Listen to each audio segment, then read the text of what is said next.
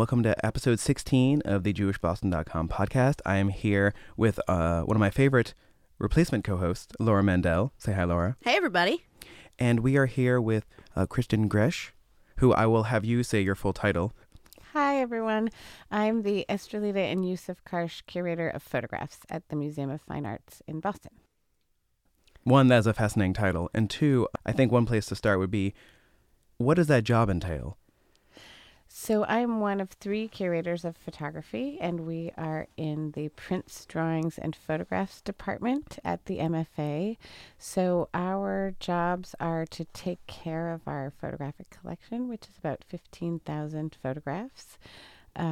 We research what we have, we think about new acquisitions, and we prepare exhibitions, sometimes based on our own collection, sometimes loans, and sometimes we take traveling shows. We also do a fair amount of programming, and we seek to promote our photographic collection at the museum. And one of the reasons, the reason we're talking today is you have a traveling exhibition coming in March. Why don't you give us like a quick summary of that, and then we can dive into it. The exhibition we have coming in March is Memory Unearthed, the Lodz Ghetto Photographs by Henrik Ross. And the exhibition we are taking from the Art Gallery of Ontario in Toronto. It is going to be the U.S. debut of the exhibition, and they're the photographs taken by Polish photojournalist Henrik Ross, who between 1940 and 44 was an official photographer of the Łódź Ghetto in Poland. And he was commissioned to do official photographs, ID cards, propaganda stories, but he also took covert images of the complexity of daily life in the ghetto, including deportation photographs. So right before the ghetto was going to be entirely liquidated, Ross buried his negatives and some prints that he had made. And this was an attempt to provide a record of the tragedy because he wasn't sure whether he would survive himself. And he somewhat miraculously was indeed a survivor. And so he was able to go dig up this box of negatives and photographs in 1945. So it's incredible that we have access to these photographs, to have an entire archive of these 4 terrible years, and all of the different aspects of that recorded by Ross. And so, and I can get into the details of the exhibition later, but these photographs range from the official to the non-official photographs that are really a rare and comprehensive record. I have to say, I was totally taken when I had the opportunity to speak with your director, Matthew Teitelbaum, about this. And he explained that these negatives, or at least some of them, were stored in milk bottles, I believe, inside of a suitcase. That really struck me. It's amazing how they were stored. You know, there's this idea of the iron jar, just thinking about the fact that negatives were hidden in many different ways. And so we do, in the exhibition, we will have a very large blow up of a photograph where Ross is actually taking the box out of the ground. So literally a sort of treasure box. It's kind of amazing. Wow. As I was reading some of the materials on this, one of the things that I'm most curious about is how he took. So he was hired to take these photos for the ID cards, for the propaganda. How did he get away with taking other photos where you can see Nazi soldiers in some of these photos? Did they think he was just taking propaganda photos all the time? I'm very curious about the subterfuge aspect of this. Mm-hmm. Absolutely. It's a good question. And I think between 40 and 42, he had a lot more liberty than he had after 42. So some of his assignment was to record daily life of, because the Łódź Ghetto was known for Rumkowski's idea of rescue through work. And so to actually be recording work was something that he could do. And so he had much more freedom to be photographing randomly before 42, and that enabled more photographs. However, he, from the beginning, had a technique to actually save film, so he would be able to photograph, have the actual resources to do it. And the way he did that was because he had to do ID cards for everyone in the ghetto. instead of taking an individual photograph of a person per negative, he would put, maybe 8 or 10 people together with a white sheet behind them all, and then take one photograph of 10 people and then cut them up to make the ID card. So he was saving himself paper and saving himself negatives, or film. And so he was able to then use that extra film and extra paper to do his own recording of the ghetto. And so after 42, when he was photographing deportations, it was incredibly risky. His wife would usually be with him and be on the lookout. There is a video of him a couple decades later where he says, he would have his camera under his coat and he would just like whip it out quickly, snap the shot and put it back in. But he was, he wouldn't necessarily bring the photograph up to his eye. It was just literally snapping these shots. And he would, specifically to when he was photographing the trains leaving, he was in a part of the train station in a sort of store or commerce area that he wasn't supposed to be in, but he was hiding in, a kitchen or something. And there was a little lookout area. So there were lots of different kind of ways that he would try to capture these photographs, but it certainly was much easier before 42. And we have a lot of portraits and we have, a real range of people living daily life, and then the more grim photographs after 42 when he had much more limited use of his camera. So I have a question about the camera. My dad used to do like bar mitzvahs and weddings back before digital cameras. And so I'd spent a lot of time looking at really what people today would consider old cameras, but even older cameras. He liked to collect ones where like, you would look down and it would be reversed. And so I'm curious about the kind and size of this camera that he was using. Yeah, so the camera that you refer to where you look down and it would be reversed is probably a Rolleiflex camera. We believe for the most part that Ross was using a Leica camera, which is, an early 35 millimeter film camera, and it was known for speed at the time because the technology was such that you were able to take pictures much more quickly. So it was sort of the beginning of street photography and photography on the move, of having different, photographers could have different perspectives and more quick glances at things than they had before. I'm also curious to know, of course, he survived the war because he dug these photos up, but what happened to him after he left the camps, and did he continue to take photos? Yeah, that's a great question because he did remain in Poland for a little over a decade after the war. He moved to Israel in the late 50s. But he never took another photograph after being in the ghetto. And I think that's incredibly symbolic, this amazing act of resistance and this will to bear witness and create evidence of what happened. The fact that he never picked up a camera again is pretty amazing. And as when he moved to Israel, he became a zincographer. And so he was actually working with his own photographs and would print the photographs taken between 40 and 44, would print them on acetate film that he got access to through his job. And he did print up his contact prints. He created a personal album of sorts where he numbered every single negative and kind of created small narratives within this large group of contact prints. And so that's really the centerpiece of the exhibition, where we show these out, it's almost like a scrapbook that he made of all these negatives. And so he was always close to those photographs, I think, that he took. And you can sort of, it's not a totally coherent narrative at all times, but there's small stories within.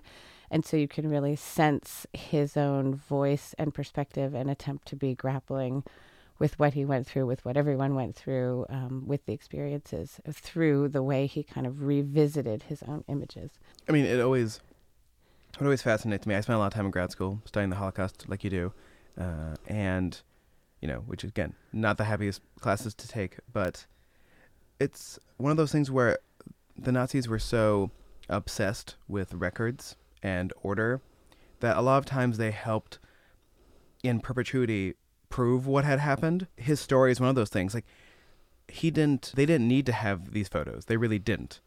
And he was a photojournalist beforehand. So they actually hired someone who had the power to do the things he did, and then he did them. And so now we have these. Like, most people, like other genocides, try to remove all records from what is happening. And the Nazis did the exact opposite. And so this exhibit, in sort of a way, is a reflection of their hubris in a way. And I always find that fascinating as far as like Holocaust memories go, is that a lot of these memories wouldn't have existed if it wasn't for the fact that they were so meticulous in their record keeping and their and their desire to show how many Jews and gypsies and homosexuals and political prisoners they were killing. I also have to say, though, it really speaks to me because I've heard you speak, Kristen, about the fact that this is a photography exhibit. It's a history lesson. There's so many different aspects to it. Can you tell us a little bit more about the uses of these photographs outside of being hung as an exhibit?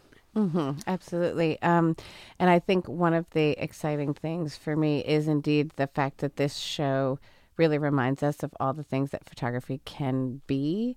And so you think about, indeed this idea of an official photographer, or the idea of saying we absolutely need record of the mattress factory or the leather factory.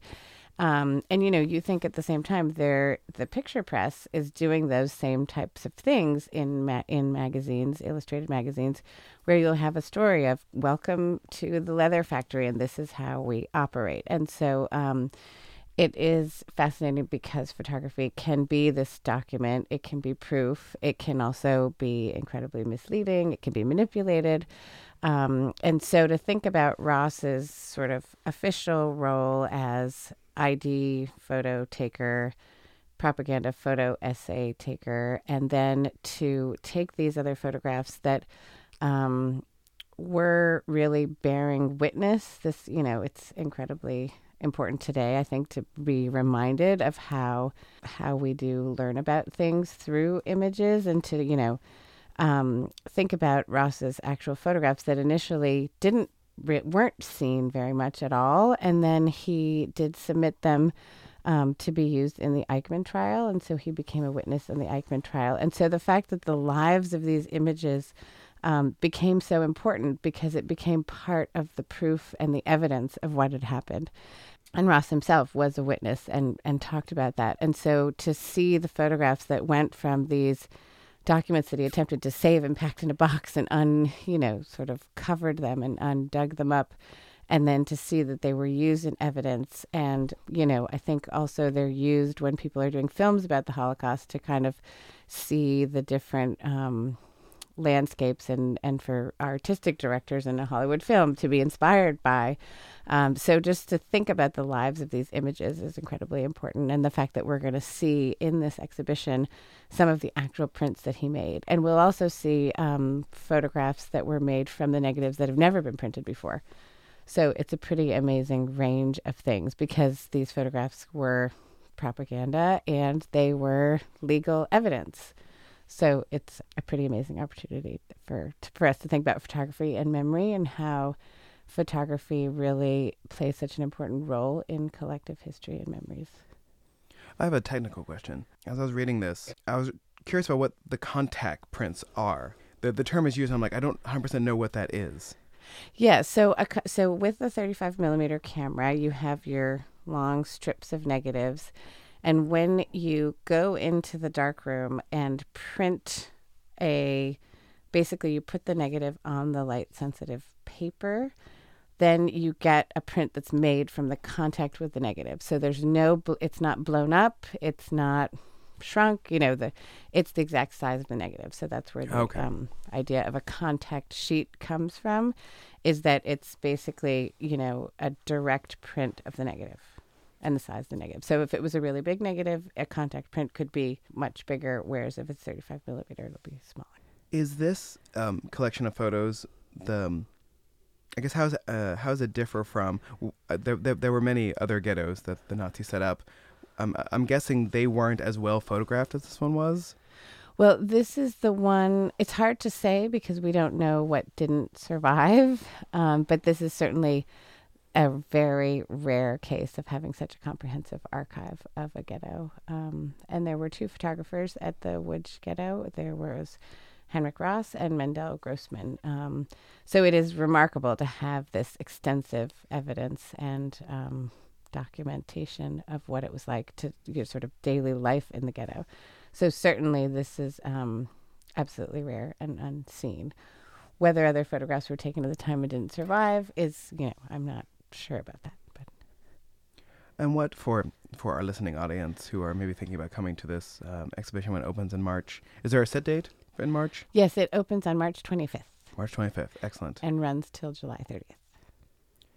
Is there particular sort of story or theme that you're trying to have run through the exhibition for people to sort of grasp, not necessarily the entirety of the Holocaust or, life in the concentration camps or even life in the ghettos, but are you trying to tell one particular person's view of these experiences, or just the view that, the horror as well as the normal that these people were experiencing?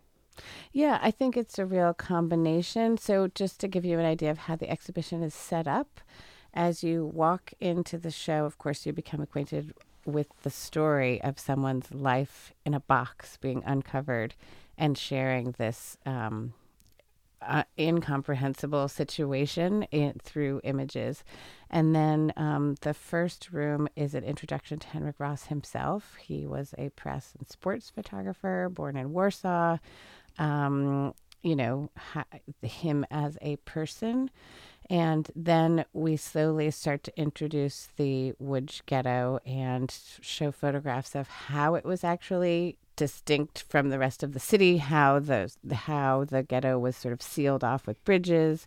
And then we even have some cases with ephemera, so it'll have money, stamps. We have an example of the Star of David that had to be worn, so people can really get a sense of what it was like. And then the center part of the show, so sort of part 2, is about daily life in the ghetto. And so you see the mattress factory story, you see the leather factory story, you see the fecal workers, and then you also see people digging for food, and you see morgue victims, and you see people on the street, you see people eating soup, you see Jewish council officers coming out with their food rations. You see a real range of photographs. And in the center there, you have the scrapbook that I mentioned earlier, which is really, I think, the one place where we know that that's Ross's real kind of voice and experience, because he was the one ordering them. And whereas the others, you never know, was this a commissioned story? Was this, or a commissioned photograph, or was it him that decided to take this on his own? The third part of the exhibition and last part is deportation photographs from early to mass deportations. And we have a memory wall at the end, or we're calling it a memory wall, and it's a series of many, many portraits that were taken between 40 and 42. And you'll see people at a dinner party, you'll see people in their homes, you'll see people out in the meadows, you'll see a young child in the street. You wouldn't necessarily know the context if it weren't in the exhibition or explained to you in some way. And that's really a moment for people to think about the victims of this, and to think about the idea of memory and loss. So throughout the show, the different themes that, having gone through introduction to Ross, complexity of daily life, and deportation, I think we're really, not only we have the view of one person of this specific experience, but we also have a story of an act of resistance, an act of will, because he actually, went and buried everything. And it's about resilience and survival. And as you point out, this, how do you live or find any sense of normalcy in this type of situation? And so there's kind of multiple threads while bearing witness and being evidence of this horrible moment in history. It's also about, the human spirit and about persevering, I think. And so there's, multiple themes and levels at which I think that you can kind of think about the show and experience it as you go through. I find that so interesting because I know that, of course, the Holocaust is a significant piece of the Jewish story, but I think that this exhibit is really reaching so far beyond a Jewish story and idea. And I know and imagine that you guys are making connections to today in a number of different ways. Can you tell me a little bit about what that might look like? Yeah, absolutely. We are thinking about how do you tell a story of the particular and the universal at the same time. And so we are really seeking to not only tell this very specific story, but also open up the conversation to think about today and think about questions of tolerance and questions of fear and questions of persecution and freedom. So we have multiple programs planned for the spring while the show is up. We have a course that will be taught that begins in March, and that's really a 4-week course that's it's contextual. We have a professor who will be talking about the history of ghettos in Poland. We have an expert on ghetto photography. So that's a little more specific to the show. But the 4th component of that course will be someone talking about contemporary resistance through images and the act of making, this idea of creating photographs that participate in active resistance today or within the last couple decades. You think about the civil rights movement, you think about the Arab Spring, you think about a lot of other moments that are connected or, are sometimes learned about through photography also, or sharing of images today. So we have the course. We also have a series of programs called the City Talks, where we're going to be inviting people into the museum. We'll be in a space either right next to the exhibition or very close to it, and we'll think about contemporary themes. Will it be refugees? That's something we're working through. We're working with Facing History and ourselves to define themes of each city talk, and then we'll be inviting speakers from the city of Boston and surrounding areas to come and talk and open up the conversation. I have to admit, I'm biased and particularly excited about this component because we, as the Jewish Arts Collaborative, are partnering on pieces of this exhibit. And we're going to be working with the museum to bring a concert on Memorial Day when they have a big free open house day. Mm-hmm. And the idea is that we're actually going to bring together musicians who come from all over the world, who come from different stories of, refugee backgrounds and, really make a mark that this is a Jewish story, but that it's a global story, and to really bring people into the fold. And so if you're around on Memorial Day, stop by the museum for sure. Yeah, we're very much looking forward to that. And I think it's going to be a great part of the community day on Memorial Day. And actually, it reminds me another program that we're doing to kind of open up the conversation. We are going to have a symposium on May 7th. And the symposium is sponsored by Mrs. Estrelita Karsh. And we have a range of speakers, but in terms of talking about today, one of the speakers is a survivor of the Bosnian genocide, and so she'll be talking about her experience, but we'll also have a psychiatrist whose specialty is the Holocaust and survivors, and that person's coming from New York. So we have a real range we also have Martin Goldsmith, who's going to be coming up from Washington, D.C., and speaking of radio or audio, he is an NPR voice and also is the son of 2 people who survived the terrors in ghetto. And he wrote the book Inextinguishable Symphony, which is incredibly powerful. So this way of kind of bringing together multiple points of view and experiences, I think, to open up the dialogue about that. Returning back to Henrik himself. So you said once the war was over, he went back to Poland. Oh, I guess he never left. He stayed there for, a decade before going to Israel? Yeah, a little over that. And at that point, like the Soviet Union was controlling Poland at that point. So he recovered his photos, held on to them. How did he get out of Poland? Because as far as I know, like the Soviet Union was not a fan of letting Jews go. Exactly. And I know it was complicated, and that was why he didn't go right away. And so I don't actually know how it is that he managed to get this permission to go. But, I know that he was still in Poland in just in the late 50s because there was a newspaper article which reproduced the diary of a young resident from the ghetto, and his photographs were used to illustrate that. So, he was definitely getting press at that time. So I think he was happy to eventually make it there, but I'm not sure exactly how, that Yeah. part of the story. It's a very good question. I just know that there was that huge push in the 80s to get as many Russian Jews out as possible because the Soviet Union was not a fan of them, but two, didn't want to let them go. So I was just curious about how he made his way to Israel. And let me ask you this, because I think I was pronouncing it wrong. How do you pronounce the city? In Polish, I know the pronunciation is Łódź. When we read it in English, it looks like loads. I also hear Lodz a lot, so I don't know that I would call myself an expert on that, but I've been told that in Polish it's Łódź.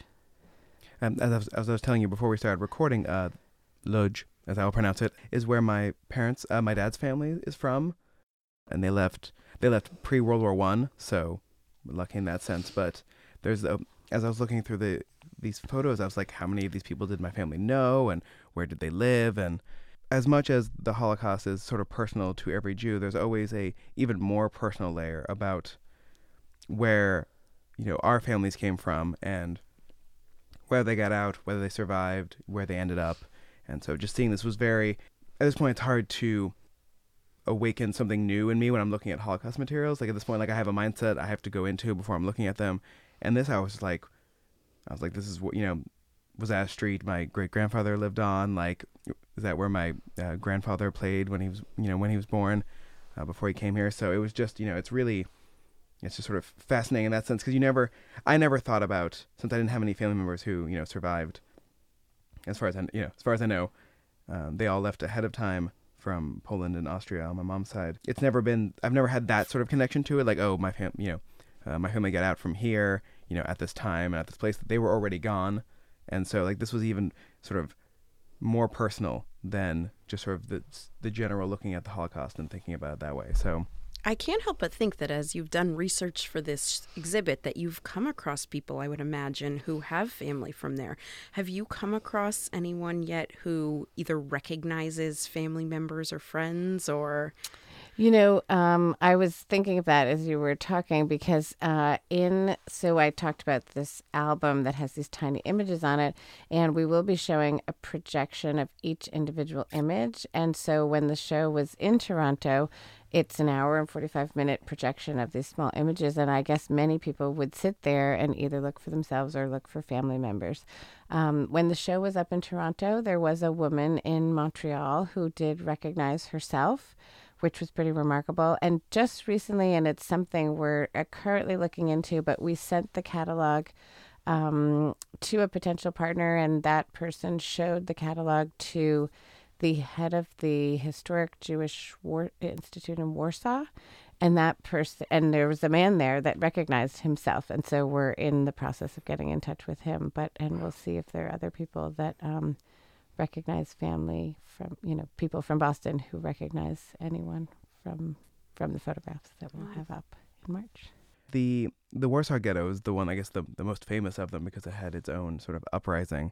And so I think it's interesting to think of the other ones and why the circumstances in Warsaw didn't occur in other places. And it's, so in this case, it's nice to have the evidence of people's lives and their time there. Yeah, I agree. It's really interesting. Just this morning, I was talking to a professor from the University of Michigan who's done extensive research on multiple different ghettos. And, he was talking about how each ghetto has its sort of distinct identity.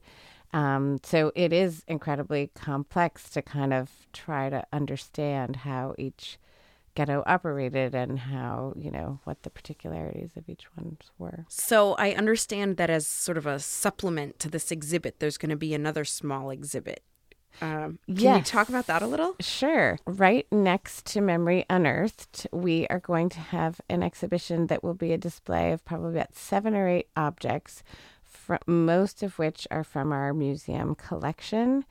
And those objects will I should back up just to say the curator working on that is Phoebe Siegel, and she is sort of taking as a point of departure Raphael Lemkin's thinkings and sort of writings about genocide, and specifically this idea of the erasure or attempt to erase identity through mass violence and destruction of cultural symbols.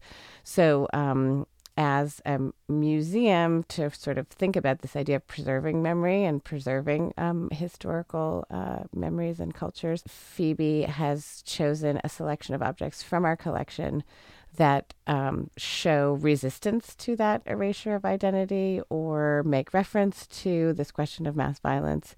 So it'll really open up some of the questions in the Memory Unearthed show and bring it to all, parts of human history. There's an Assyrian relief that shows mothers and children being expelled from a kingdom. There's a painting by Gorky. It's going to be, I think, an important show that will really be thinking about this idea of displacement, dispossession, mass violence, and destruction of cultural symbols. I have a question about the displaying of photographs. You can't leave photographs up for people to see the same way you could a painting. I'm curious about how the timetable of that works, and how is it a cumulative effect, or is it based on when it is up and how much light is being shown on it, and then if you put it away, then it's fine for a while, and then I'm curious about the life of a photograph. Yeah, it's a very good question. It's something I think that is surprising for a lot of people to learn about, because we have a sort of general rule in the museum that we can show a photograph at low light levels for 6 months for every 10 years to truly protect it. And so you think about that as a very short life of being displayed. And so that's why we're, in photography, and even it's the same for prints and drawings as well, those sensitive works on paper. But so that's why we always have temporary photo exhibitions that will be 3 months long or 6 months long. But when we're thinking about planning an exhibition, we do think, okay, if I use this photograph now, that means that we're not going to be able to show it for another 10 years. It's a big challenge. Keeps you on your toes. Yeah, right, exactly. Yeah. So this exhibit, once it's done in June, it won't move to another city. It will just it will rest. As far as I know, it will be resting after the Boston venue, but it will go back to Toronto. So whether they have plans to do another, to have it tour to another venue, there are cases in which we break our own rules, particularly with a contemporary photograph that we could make again. And I say this specifically in reference to the photographs that are in the exhibition that have been printed from the negative by the museum in Toronto. And so those photographs, it would be safe to say we could show them for longer because, they were made in the last couple of years. And they weren't made by Ross himself. So the difference is always whether the artist made the photograph or whether it was made posthumously. We don't, the question of posthumous photography is different. But in this case, because they've never been printed ever before, it's a rare opportunity where you probably could show these modern prints more than the 6 months for 10 years. Well, I was wondering about that. The next question I had was, my dad's going through all of his old photography and using he's either scanning them or using his digital SLR and taking pictures of the photographs. And so my question was, is there a desire or a need to sort of archive these in a way where, since you make a copy of the photograph so that in case something happens to the original photograph, there's still a copy of it somewhere? Or is that a sort of a taboo in photography? Well, we certainly are very connected to the idea of photograph as an object, and I think we've talked before, Laura, about the fact that today everyone's so used to having all of their photographs on their phone. You can erase a photograph with the tap of a finger. Photographs have become completely ephemeral and disposable almost, and think about the numbers of photographs that are uploaded to Facebook and other social media sites per day. So when you actually have a physical photograph in your hand, it's such a different experience. And it's, this idea of memory or an intimate object we're very connected to and want to promote. That said, we absolutely want to save them in all the ways possible. So we first take special care of them in specific, mats and specific boxes and specific temperature conditions. So we really do absolutely everything we can to protect them so that we don't have to worry about having a copy.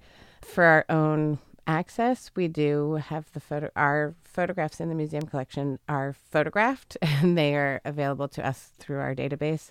So we do have a visual record of them. There are contemporary photographers that sometimes if you are to acquire a work, a color work today, you might also acquire a copy of it in case something were to happen to it. But that creates a lot of storage questions. And I mean, it's a good idea in principle to have two photographs made at the same time that are equally authentic, and one you can exhibit and one you can know that you always have. And some museums do that as a regular policy. They always get an extra copy or, exhibition print. They're called many different things, but it also creates logistical problems for, as you can imagine, to all of a sudden double the amount of things that you have to be storing. Are there steps you need other than keeping them in the dark for people who have never used negatives? Are there negatives for all of the photos? The photographs that we have, so the Ross show is, I think, particular in the fact that the museum, the AGO, has all of these negatives.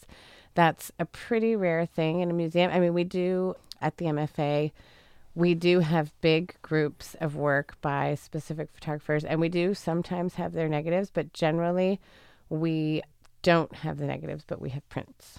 But in, photo archives, they're like the Center for Creative Photography in Phoenix, Arizona, has an incredible archive of both negatives and prints. So that's, depending on the mission of the institution, there's a range of setups where people might have negatives and prints or just prints.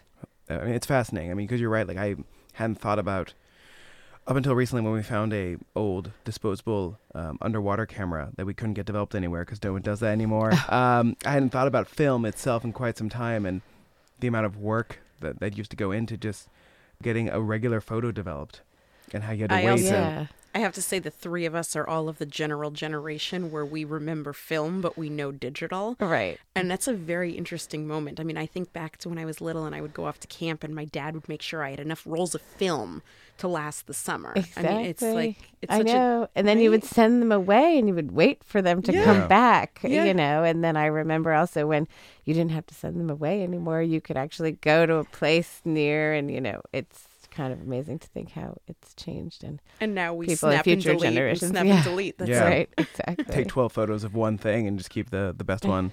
Yeah, we had an interesting conversation the other day that she was alluding to about Snapchat, and does that make the photos less valuable?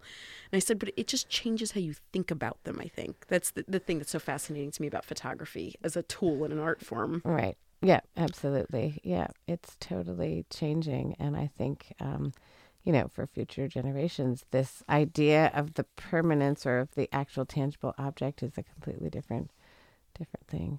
Well, as we wrap up, why don't you give us again the summary of this program so that I can use that clip as this is what this thing that's happening in March at the MFA.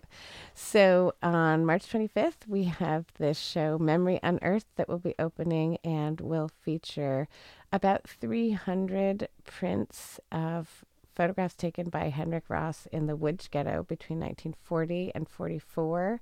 The photographs still exist by something just short of a miracle because Henrik Ross, who was a resident of the ghetto and an official photographer, had the insight to bury a box of his negatives and some of his prints with the fear that he was not going to survive, but with the desire to preserve the legacy of this tragedy. And he was a survivor in the end and was able to retrieve and dig up these photographs in 1945. So it is truly a series of memories that were unearthed, and they present the complexity of daily life in the Łódź Ghetto. And I think give us all an opportunity to talk about the importance of photography and memory and think through this as we discover Ross's world between 40 and 44. Well, thank you so much. This was great. Thank you so much, Kristen. This was really fun and interesting. Thank you both. I look forward to seeing you at the show. Definitely be there. See us.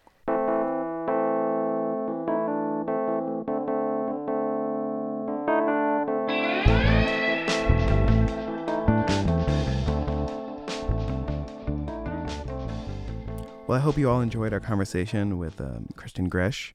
And I want to thank Laura Mendel from the Jewish Arts Collaborative for being here to talk with Kristen with me. And of course, I want to thank Sean Fogel for our music, as well as the CGP Young Adult team and JewishBoston.com for letting us do this. And you can help us find a bigger audience by leaving us a review on iTunes or on Google Play or Spotify, wherever you get your podcasts. Send us, leave us a review, share it online.